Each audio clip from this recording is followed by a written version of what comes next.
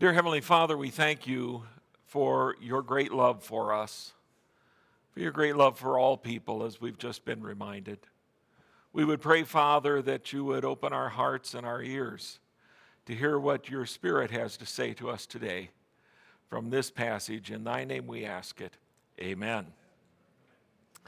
There is within all of us a sense to be more than we are.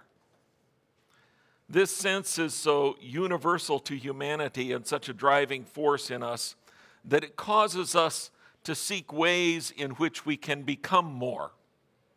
As I was preparing the message, I did a web search titled Human Potential, and hundreds of sites came up representing everything from teaching your baby how to read and advance beyond other babies, to having a better life through unpronounceable Eastern mystic approaches, to the whole new field of nanotechnology. There were numerous sites that were psychology-based, many others that were health-based, others sought to catalog patterns of world problems. There were psychics and kooks as well, and the unifying theme of all of this was that each site was somehow focused on the need for humanity to be more than we are.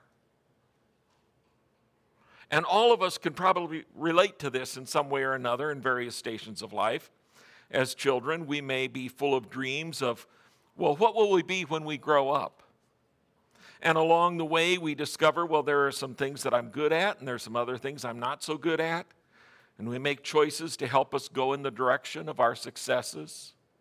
We graduate from high school and are faced with big decisions about responsibility and freedom and life direction and education or no education, and we might be fearful about making a mistake because we think, okay, what if I spend 4 or 5 years of post-high school education and accumulate a lot of debt getting a degree only to discover that it kind of doesn't seem to fit our circumstances as well as I had hoped that it would.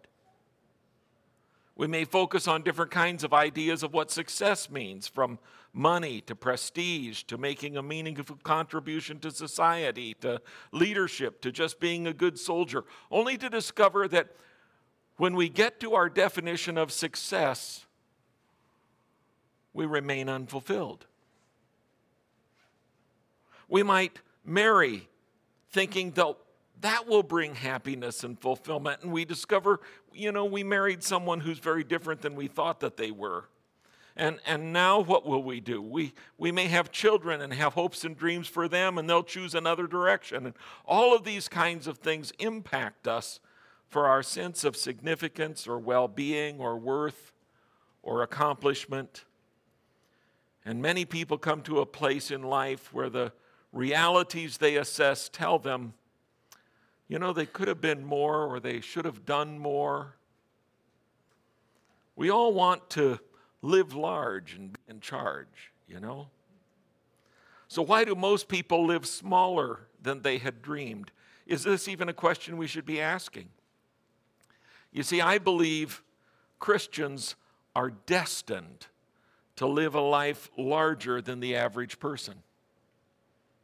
I believe it's part of the promise of John 10:10. John 10:10 says, "The thief comes only to steal and kill and destroy." Jesus speaking, "I have come that they may have life and have it to the full," or have it abundantly. So what does this full life look like in practice? And why is it that even many Christians who've trusted Christ as their Savior do not live a life that they would define as an experience of a full life? I think there are 3 basic reasons that people's lives are smaller and less fulfilling than they could be.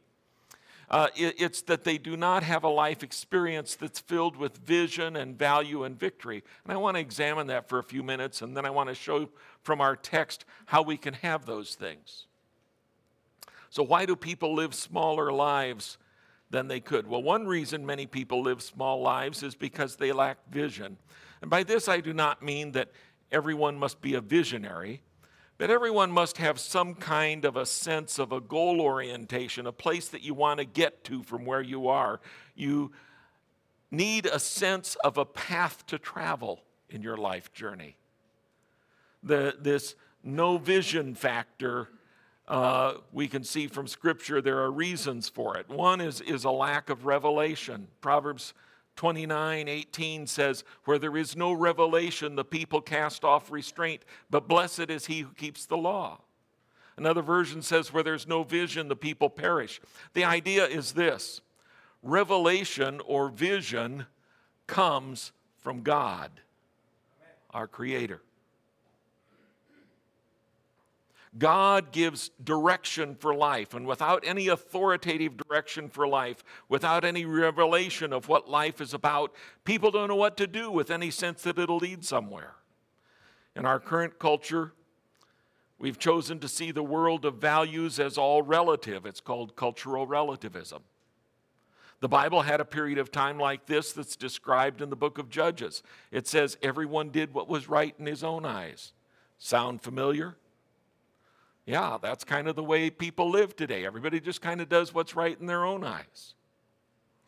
So if I'm my own highest authority, then that puts upon me alone the responsibility to make justice happen in the world around me. The reality is that it'll be impossible for me alone to make justice happen under such a system in the culture, because others will choose different standards for justice for themselves, and I don't get to control them. And as a result, I lose hope. And when I lose hope, I become cynical. And when I become cynical, I don't really care what happens to the others or myself. I cast off any self-discipline or restraint that would even allow me to continue to operate justly. The whole culture falls apart, and my life has no direction to which I would discipline it.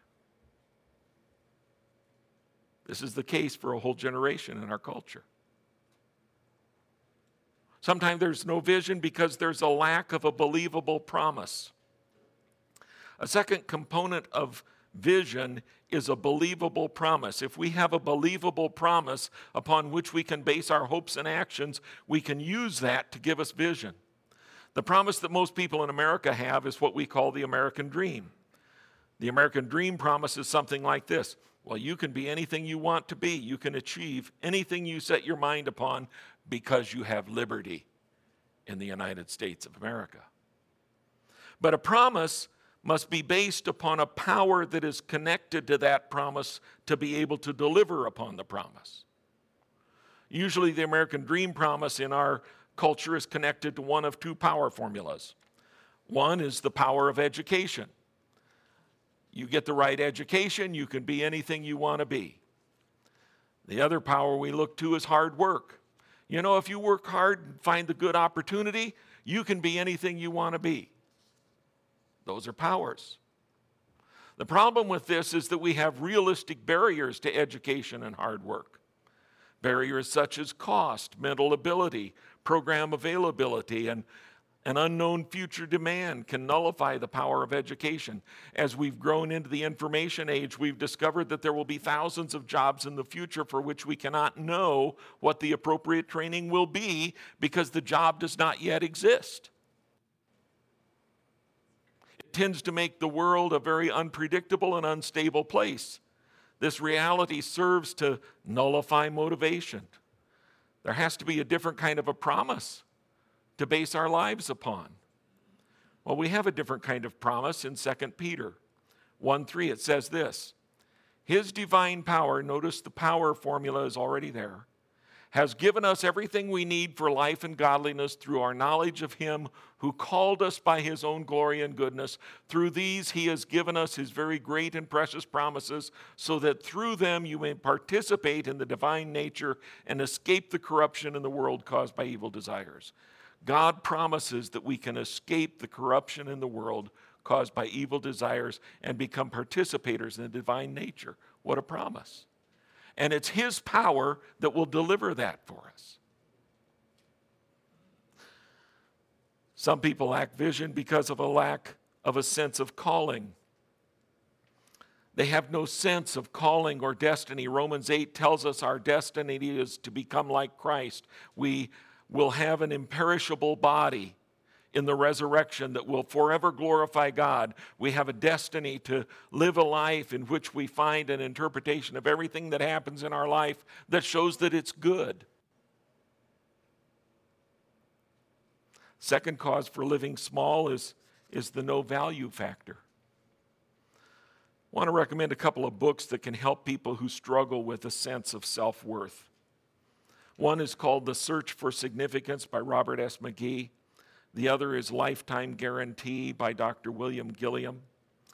Let me quickly give you 4 basic reasons that people lack self-worth.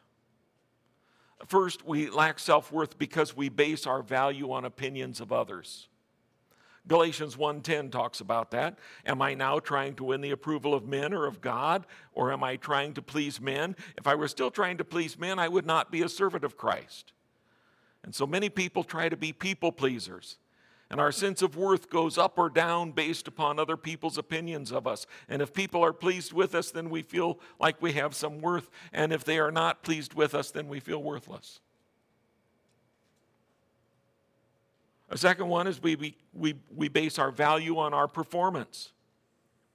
And Galatians 1:14 addresses this. Paul says, I was advancing in Judaism beyond many Jews of my own age and was extremely zealous for the traditions of my fathers.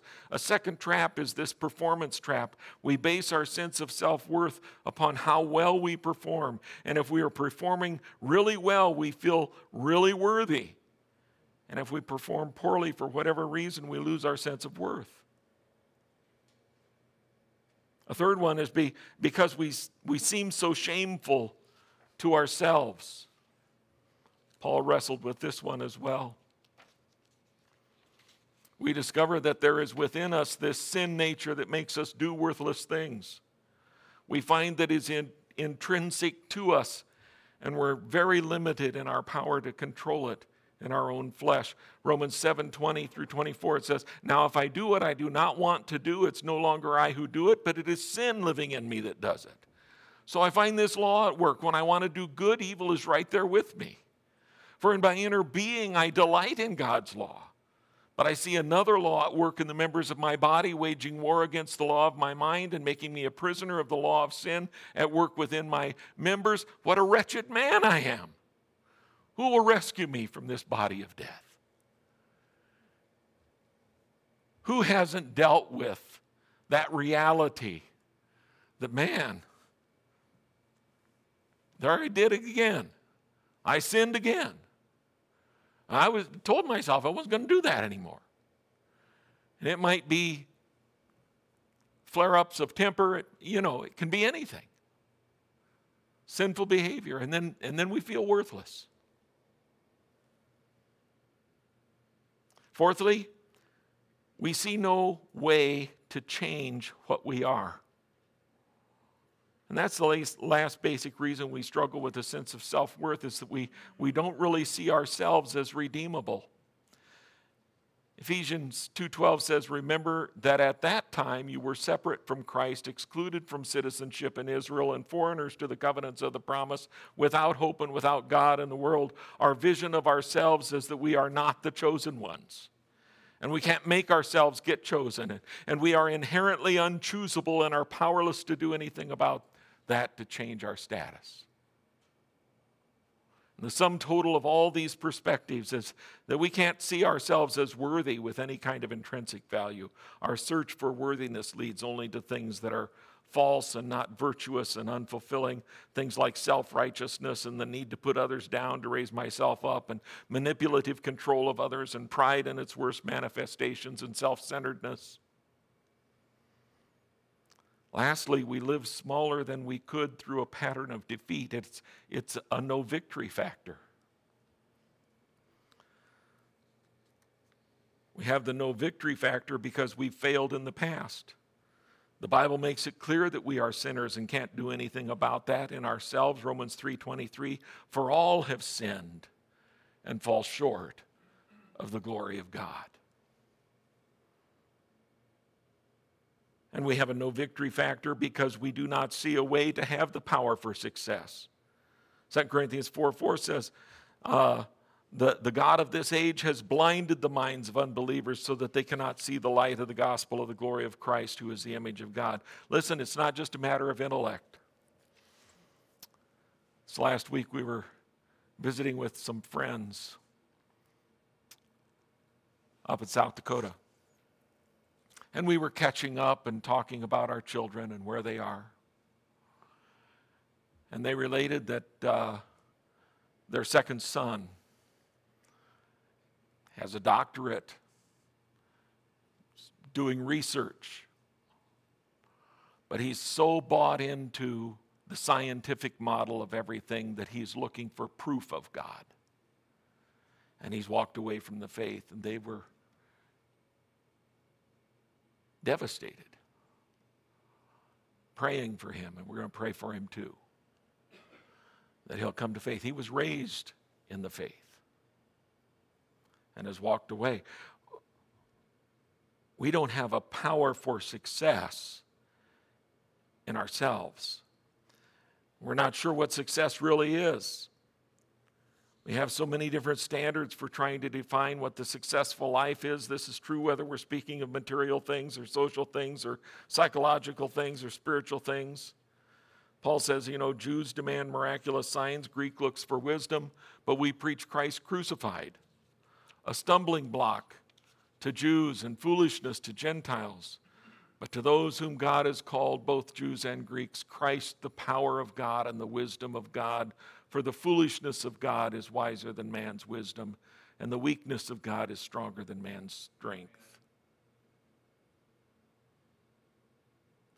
And sometimes we have no victory because we cannot explain or grasp many things that are beyond our control. We don't know the victorious life because there are all these things that are simply beyond our control. We don't control other people. We can't control things like weather and natural disaster. We walk in a great deal of blindness in relation to the spiritual realm and the future, and therefore we must admit a great deal of powerlessness. The Greeks handled this by even seeking to worship a God that they figured out must be out there, but they had no name for him. And when Paul saw that statue or that monument to the unknown God, he leaped on it and preached Christ. Why do these truths add up? What do these truths add up to in a person's life? They might look like dissatisfaction in a job. They often look like broken marriages in a culture. They look like a generation that can't make a decision about life direction. It makes any activity feel meaningless and fruitless. It creates in people a yearning for something to make them feel alive.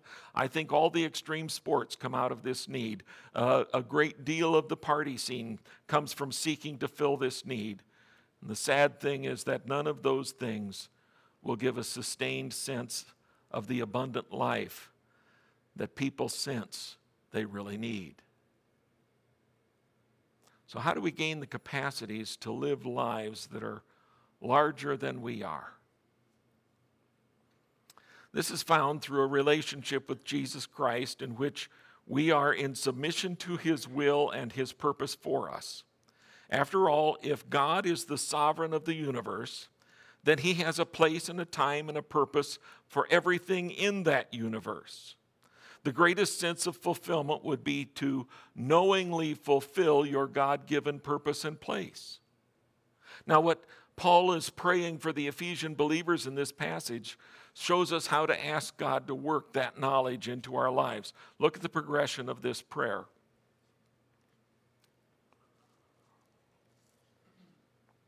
It's kind of like opening shells that nest in one another. The big shell is this request, that God would give you a spirit of wisdom and revelation, and the desired end of that request is that you may know him better. So there's the big request. God would give you a spirit of wisdom and revelation. And then the next smaller shell tells us the way the first shell will look when the request is answered. The eyes of your heart will be enlightened in order that you may know. That you may know. Well, what are you going to know? That's the little shells inside that second shell. The eyes being enlightened are three results in areas of knowledge, and each of these areas of knowledge is really a knowledge of him. And knowing him better, we'll know these three things. A hope to which he has called you, the riches of his inglorious inheritance in the saints, and his incomparably great power toward us who believe.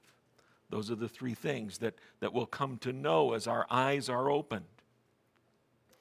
Getting Knowing the hope to which he has called us involves coming to a deeper and fuller knowledge of, first of all, a knowledge of his promises. His promises for you come in more than one form. There are promises that are general that he reveals for all believers, such things as the promise of the presence of the indwelling Holy Spirit, the promise of a resurrection body, the promise of the completion of our salvation, the promise of our perfection in Christ. These are promises that God gives to every believer, and they fill us with hope. But then there will be specific promises that God will apply to your life at particular times in your life. An example is, I believe God promised me that he'll use me to give spiritual nurture to his flock from his word. I believe that as long as I'm abiding in Christ, God will give me insight into his word and use what I bring from it to feed the needs of the flock that he calls me to pastor, or to give direction for people who come to me for counsel. And where does it come from? It comes from God's word. A knowledge of God's promises to you will build your vision for what to do with your life. It'll give direction to your decision making. Notice that there is a calling mentioned here. God calls every one of his children to salvation. He also calls us to righteousness. He calls us to be filled with the Holy Spirit. He calls us to submission to his will. He calls us to walk by faith. He calls us to many things. And you can take the Beatitudes and discover 8 callings of God. And you can take the fruit of the Spirit and discover 9 callings of God. The generalization is this: when God calls you to something, it is because he wants to accomplish that in you. So when you recognize that God has called you to self-control, don't give up the hope that you're ever going to know self-control, because you have this predisposition to flare-ups of anger. God wants to produce self-control in you as a fruit of the Spirit, so you have the real expectation that somehow God is going to do that. Hope of calling gives you motivation to keep seeing yourself in a new way, to envision yourself as better or larger or more useful than what you are now. There can also be callings to vocation that God will give you. I believe this is true to every Christian, whether the vocation calling is ministerial or what we call secular. God made it very clear in his word that he gifted some people towards things that we would call secular things. Artists and builders and craftsmen in the Old Testament. It says God filled these men, Oholiab and Bezalel, with all kinds of skill in these areas, and their best fit for serving God was to be craftsmen and builders. God can reveal these things to you, and you will have a new sense of purpose in your work when you see it as a calling of God. And then there is a knowledge of hope. Hope is the great vision maker in terms of creating emotional energy for the vision you get. Hope is produced when the promise and calling you see are connected to a power that is faithful and powerful enough to deliver the promise. Hebrews 10:23 says, "Let us hold unswervingly to the hope we profess, for he who promised is faithful." God wants to give us a knowledge of hope so that we can have a vision, so that our activity and planning is purposeful and fits into a fruitful life. He gives that through revealing his promises and his faithfulness to us. So the second revelation of knowledge Paul wants these Christians to have is this: you are the riches of his glorious inheritance in the saints. You see, if we struggle with a sense of self-worth, we need to get an idea of how much God values us. He calls us his inheritance. His inheritance. The thing that would, I want to give you a couple of ideas to help you grasp this. The thing that would be most valuable to somebody who could buy anything would be something that they couldn't buy at any price. And because God made us with a free will so that we're free to love him and accept his gift of righteousness and eternal life or not, that means he could not buy us. We are therefore treasured as something more valuable than anything he could purchase, even though he owns everything. He can only woo us for our love and devotion. And he deserves it, and we lose out if we don't give it, but it's our choice. Therefore, he treasures us. He knows us and has chosen of his free will to value us for his own reasons that have nothing to do with merit. God is a collector of people, in a sense. He wants to surround himself with all kinds of people. Chris read the passage before of every tribe and nation. God wants some from every tribe and nation. Boy, he's a big collector.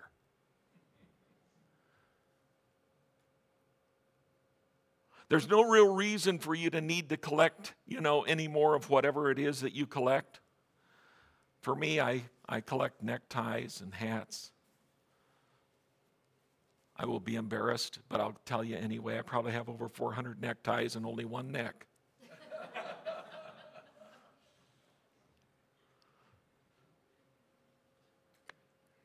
There's no good reason for all of that. Many of them have special meaning to me. Everyone's unique in its own way.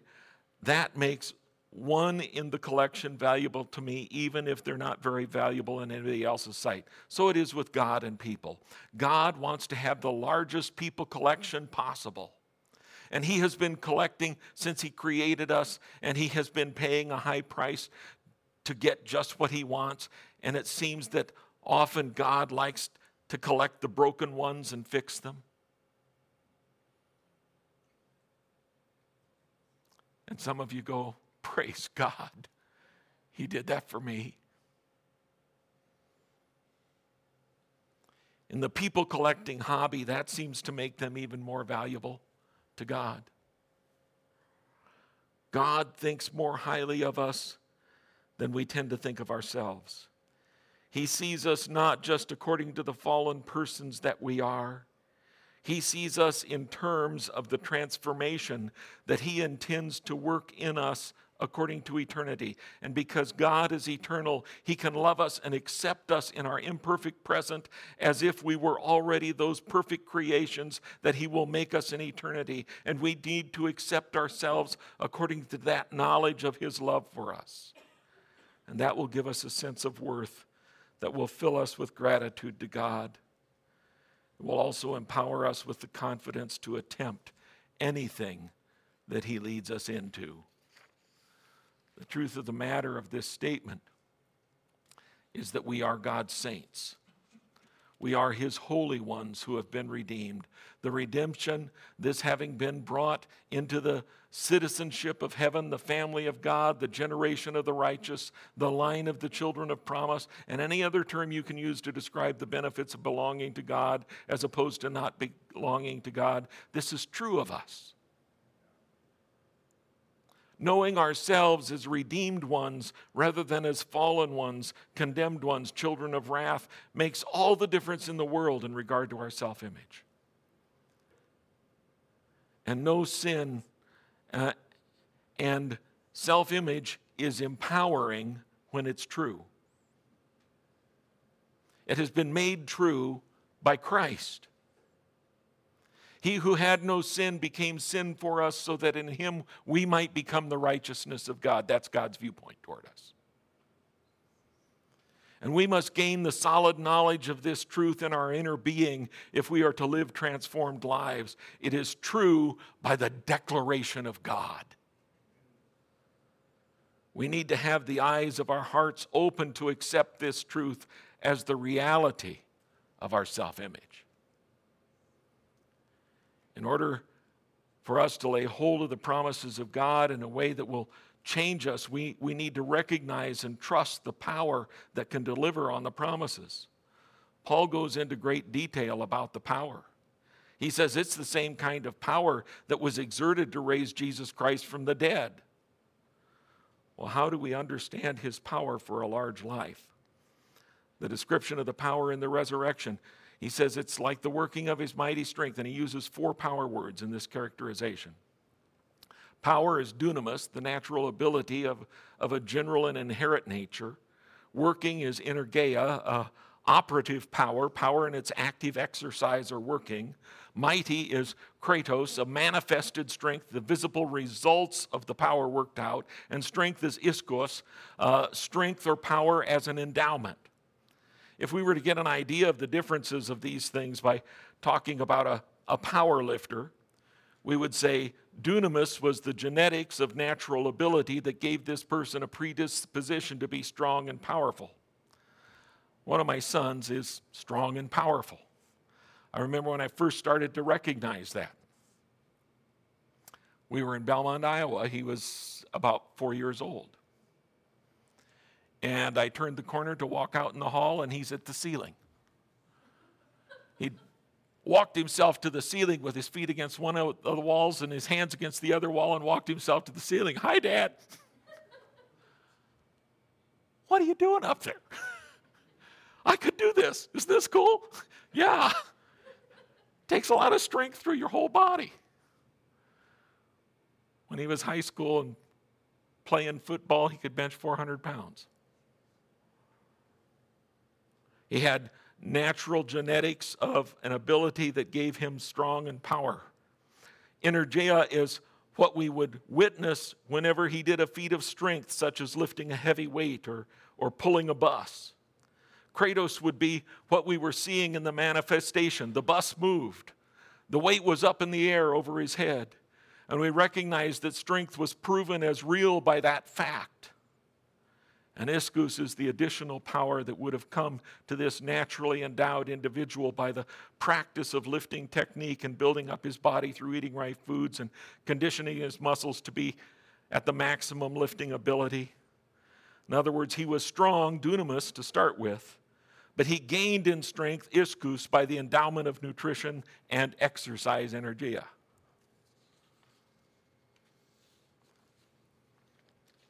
Paul says, verse 120, which he exerted in Christ when he raised him from the dead and seated him at the right hand in the heavenly realms. The power words applied to the resurrection. Christ was naturally able to have the power of life in him. Dunamis, John 1:4. And the resurrection itself, in terms of the act of reclaiming life after having died, was the working, the energeia of the power of life over death. And this resulted in a factual manifestation of this power, kratos, the fact that Jesus was walking around in a resurrected body. And then the endowment of even enhanced strength, iskos, of life is seen in the position Jesus holds at the right hand of the Father in the heavenly realms. This speaks of the reality that Jesus is exalted with an endowed strength in the eternal realm. The life is an eternal, physical, complete in every way life.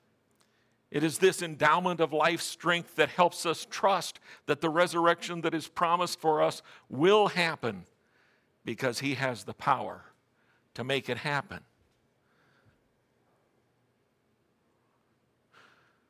So we see, first of all, that Christ's life force is of a superior nature to any other life force that we've ever seen. But his power goes even well beyond life over death power. It's possessed of an authority that is over all. Notice what it says in Ephesians 1:21. Far above all rule and authority, power and dominion, and every title that can be given, not only in the present age, but also in the one to come. So the other kinds of powers that are listed here are rule or principality in the King James. Arche, it's literally a first one, a leader, and it refers to all the angels in the heavenly realms, both the holy angels and the demons. Jesus is over them all. And authority. King James says power, exousia. It's a delegated authority. It also has reference to holy angels. And then there's power or might in the King James, dunamis, those with innate abilities and strengths and capabilities to accomplish things either in the heavenly realm or in the earthly realm. And then dominion, kuriates, lordship. This categorization categorization sweeps across the entire landscape of authority, including both the entire spiritual realm and the whole of earthly authorities of whatever kind. To drive the point home even further, his position is declared to be over any name that can be named or title that can be given. The idea is this: if there's some kind of new authority that's thought up and named, Jesus is over that too. And to broaden the scope of this even further, it takes in the dimension of time. Not only in the present age, but also in the age to come. Jesus is over any authority that will come about after the end of time as we know it. That pretty much covers all the bases. But the good news of this greatness of power that Christ has gets even better. The focus of all this authority and power is toward the benefit of the church, the called out ones, those who have been called out from among the world to be part of the collection of God who is who is meant by this. This is not a denomination. This is those who've trusted Christ as their Savior. Anyone who's been born again. Anyone who has received the gift of eternal life and been made a part of the forever family of God. That is whom all of this power is being exercised on behalf of. To the end that the church will be filled up with God. God wants to be with us. He wants to fill us with himself. He has shaken heaven and earth with the greatness of his life force, conquering death through his Son, Jesus Christ, in order to be able to deliver us to this life that is within him.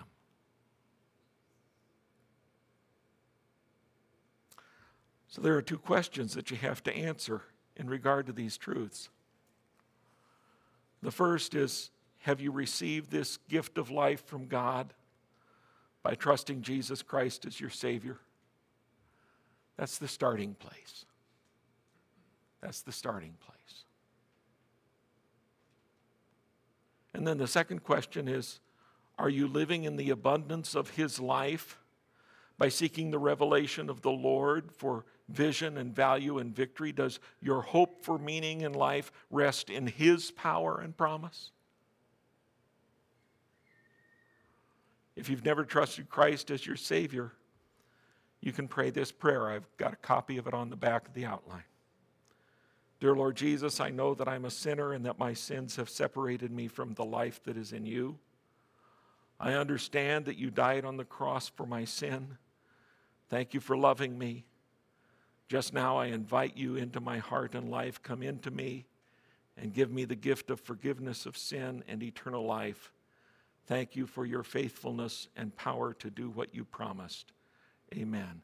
If you pray that prayer, you invite Jesus Christ to come into your life, to be your Savior. And he will do it. He will do it because he promised to.